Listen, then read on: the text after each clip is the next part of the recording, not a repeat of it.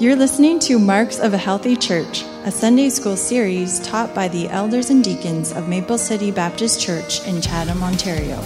For more information about Maple City, please visit us online at maplecitybaptistchurch.com.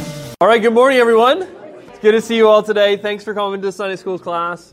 So, as we mentioned a little while ago, Andrew was scheduled to start a series on the book of Philippians this week.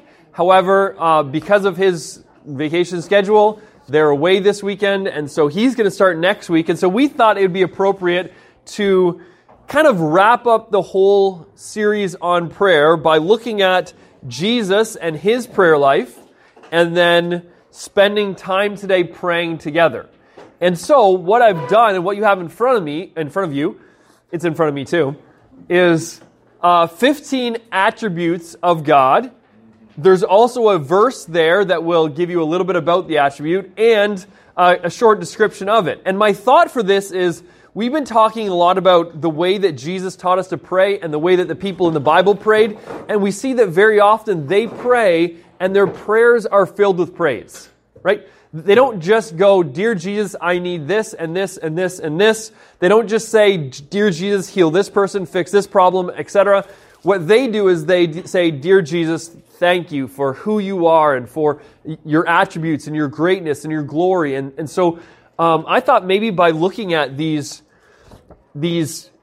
attributes and having that you can take home and bring home, it might be one of those things that you can use while you're praying. Maybe you could look at one of those attributes and look at that verse and read the scripture and then pray and thank God for maybe two of those things every day and just keep that as an ongoing list. You can even add attributes as they go because there's so many more than that. And then I thought today what I'd like to do is I would like to hand out a longer description of each of those attributes to 15 different people who are willing to pray. And then I'd like to do it so that when we pray together in the end, we'll take one of these attributes and each person will pray for the attribute that they have, and then they'll also pray for something that's going on in our church, something that's going on in their lives, something that would be relevant for us to all pray about together. So I thought that's how we could run our prayer time. And so I will need 15 people who are willing to pray. Okay. Good. So all of these attributes I just handed out, you have in short form in front of you. You can take them home and use that sheet if you want to. If not, you can throw out all the attributes of God. The paper that has the descriptions. All right. Why don't we pray, and then we'll get into our short lesson today before we spend the bulk of our class praying. All right? Let's pray.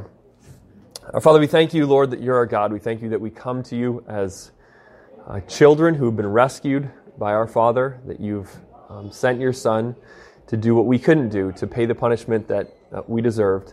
And Lord, we thank you now that we can come boldly to your throne and beg you to work in our lives and to help us and to do what we can't do in this church. And so, God, I pray that as we look at your word today, that you would encourage us by just how Jesus prayed, that we would see his pattern and we would try to emulate that. And God, I pray for Pastor as he preaches, that you'd give him your words. And as we think about the church together this morning, again, you would teach us what your design is, that we would have a church that is modeled after the Word of God, the way you've taught us to live together in community, and that we'd have a church that seeks your will and your glory.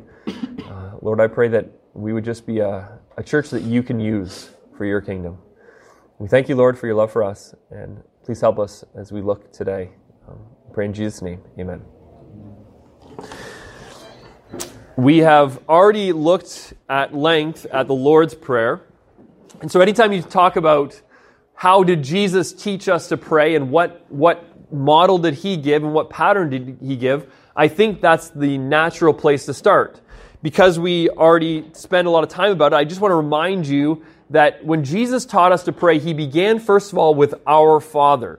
And that talks about a couple things even there, that first of all, God has revealed himself to us, his children, as a father, okay, as a loving father who does all the things that a good father ought to do. He takes care of us, he protects us, he guides us, he leads us, he disciplines us when needed.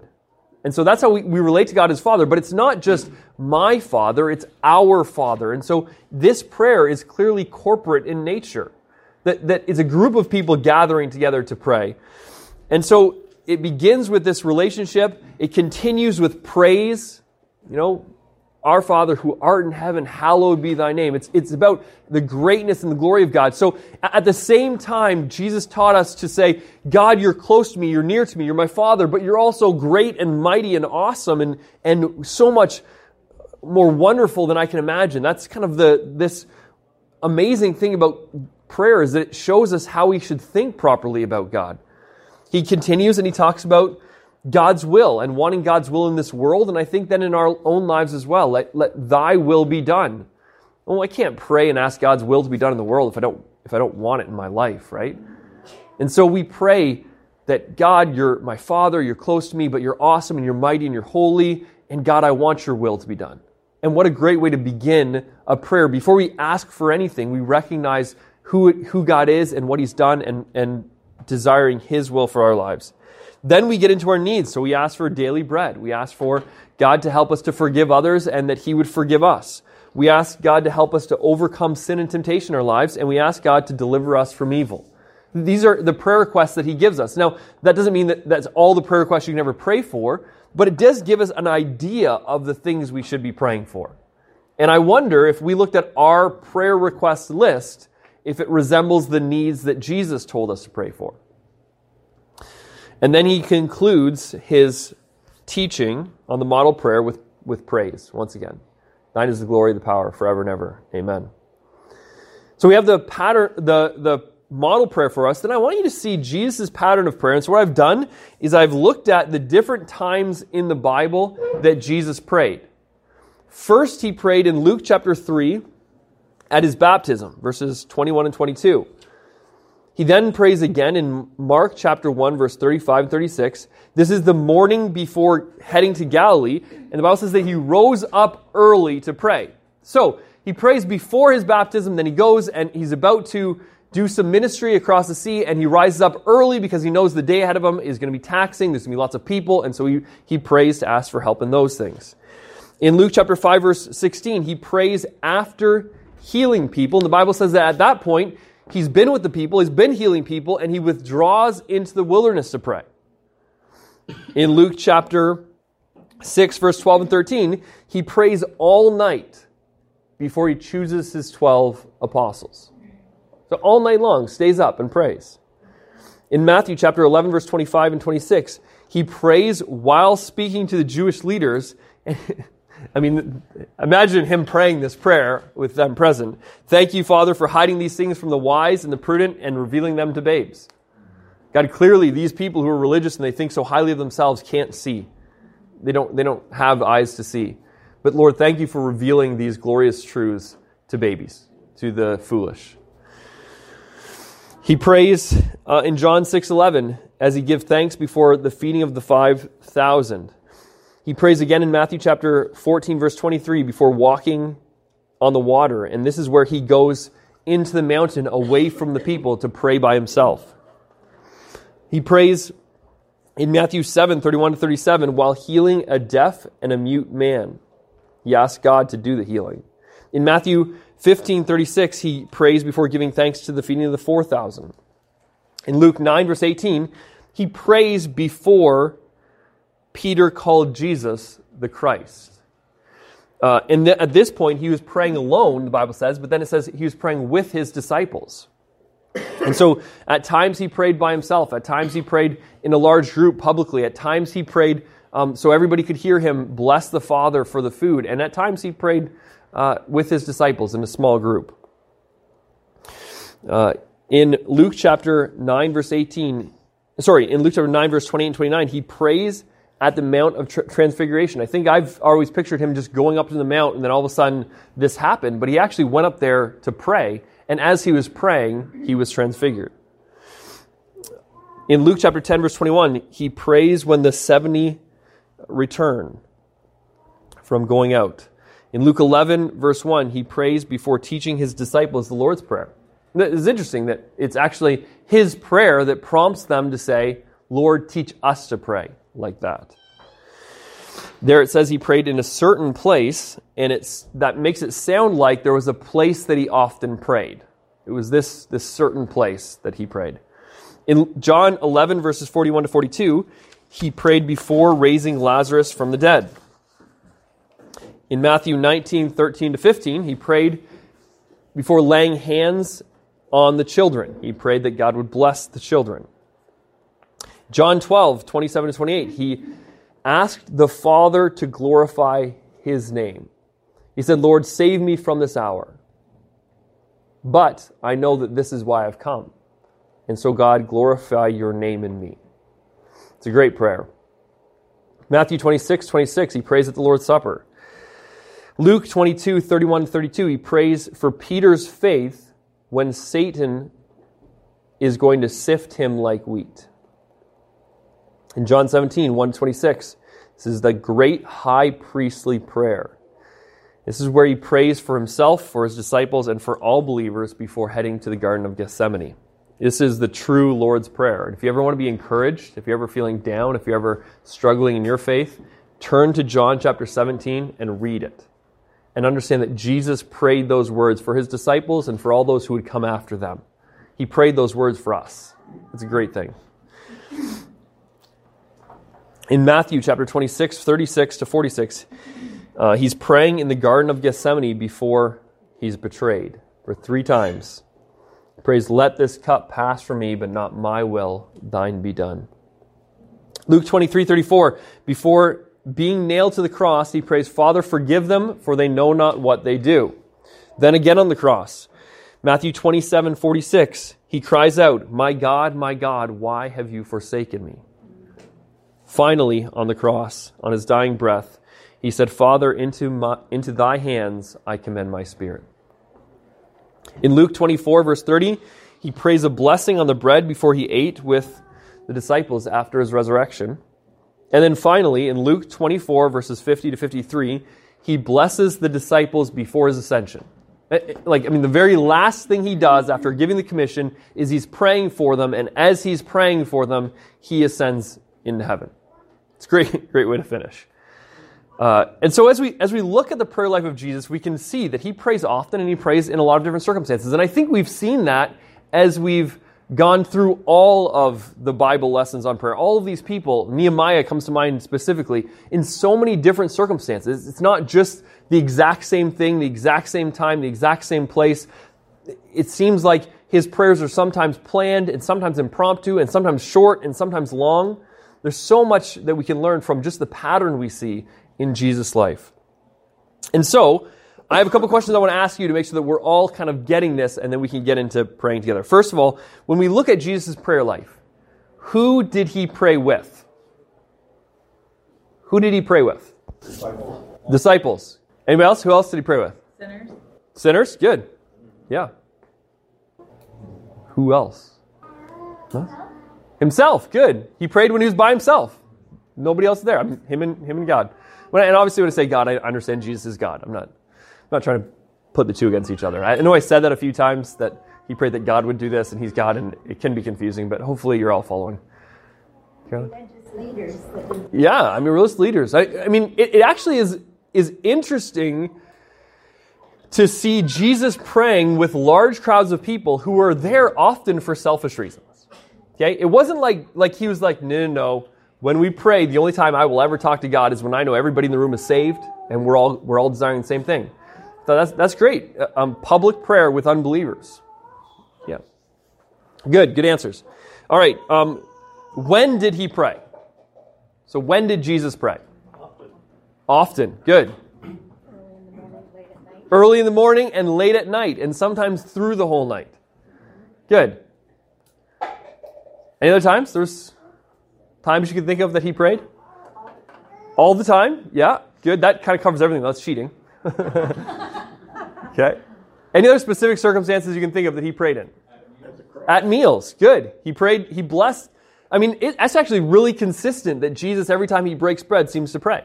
Good. He prayed at the cross. So going through an incredibly difficult, awful circumstance, and he's praying. Miles. Right before he did things. Yes, before he went out to minister, sometimes after he finished ministry, and sometimes right before he healed someone or he did a miracle. Good. Great. You guys are doing great. All right. What did he pray for? God's will to be done. God's will be done. Right. He prayed, not my will, but thine be done. Right? Disciples. He prayed for his disciples. The people that he was ministering to. Yeah, the people he's ministering to. Good. Healing. Healing. He prayed that people would be healed. Yeah, before healing them. Good. Good. He prayed just before the blessing of 5,000. Yep, before the blessing of 5,000. So that's before a meal and before a miracle. He knew it was going to happen. Yeah, absolutely. Good. He prayed for those after the crucifixion that they would be strong, and he's prayed for us. Yeah. Right, absolutely. He prayed for the disciples, he prayed for those who would come after them, and he prayed for us. That's, yeah. Tatum says the blind man. The blind man, he did. Yeah, before he gave him sight.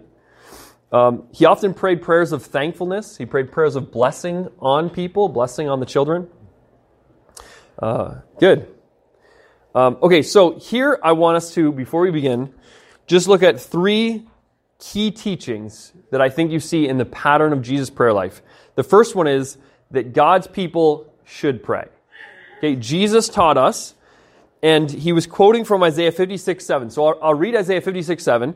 It says, "Even them will I bring to a holy mountain and make them joyful in my house of prayer. Their burnt offerings and their sacrifices shall be accepted upon my altar, for my house shall be called the house of prayer for all people."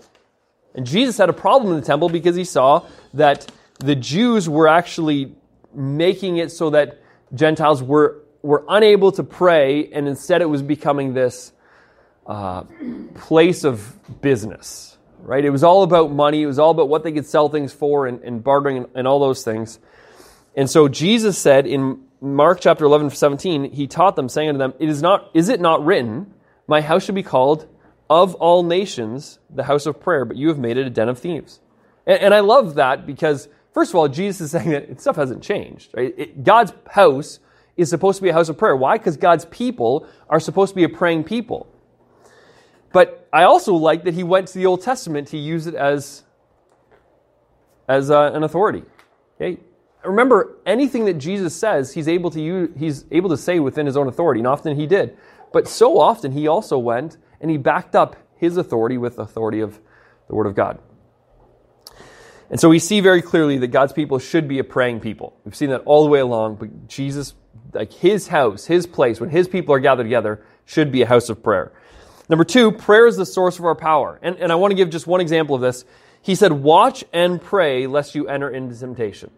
So how do we not fall to temptation, though it's all around us and though we have a flesh that is given to it? How is that possible? I mean, the answer is given, but how do we often do it? So often we think, I'm just going to try harder. I'm just going to do better, right? Okay, this is going to be the last time. He said, watch and pray, right? Don't just try to stay awake. Watch and pray. I think it's easier said than done, but I wonder why often we try to do what God has called us to do in his power, in our own power. We want to do the right thing. We just want to do it in our own power. Remember the quote, prayerlessness is my declaration of independence from God? So prayerlessness in this case is saying, God, I don't need you to help me to do what you've called me to do. And we do need him in every circumstance. The third thing we see very clearly is that if we pray, God will answer us. He is our Father, he loves us, and he delights in answering prayers that align with his will.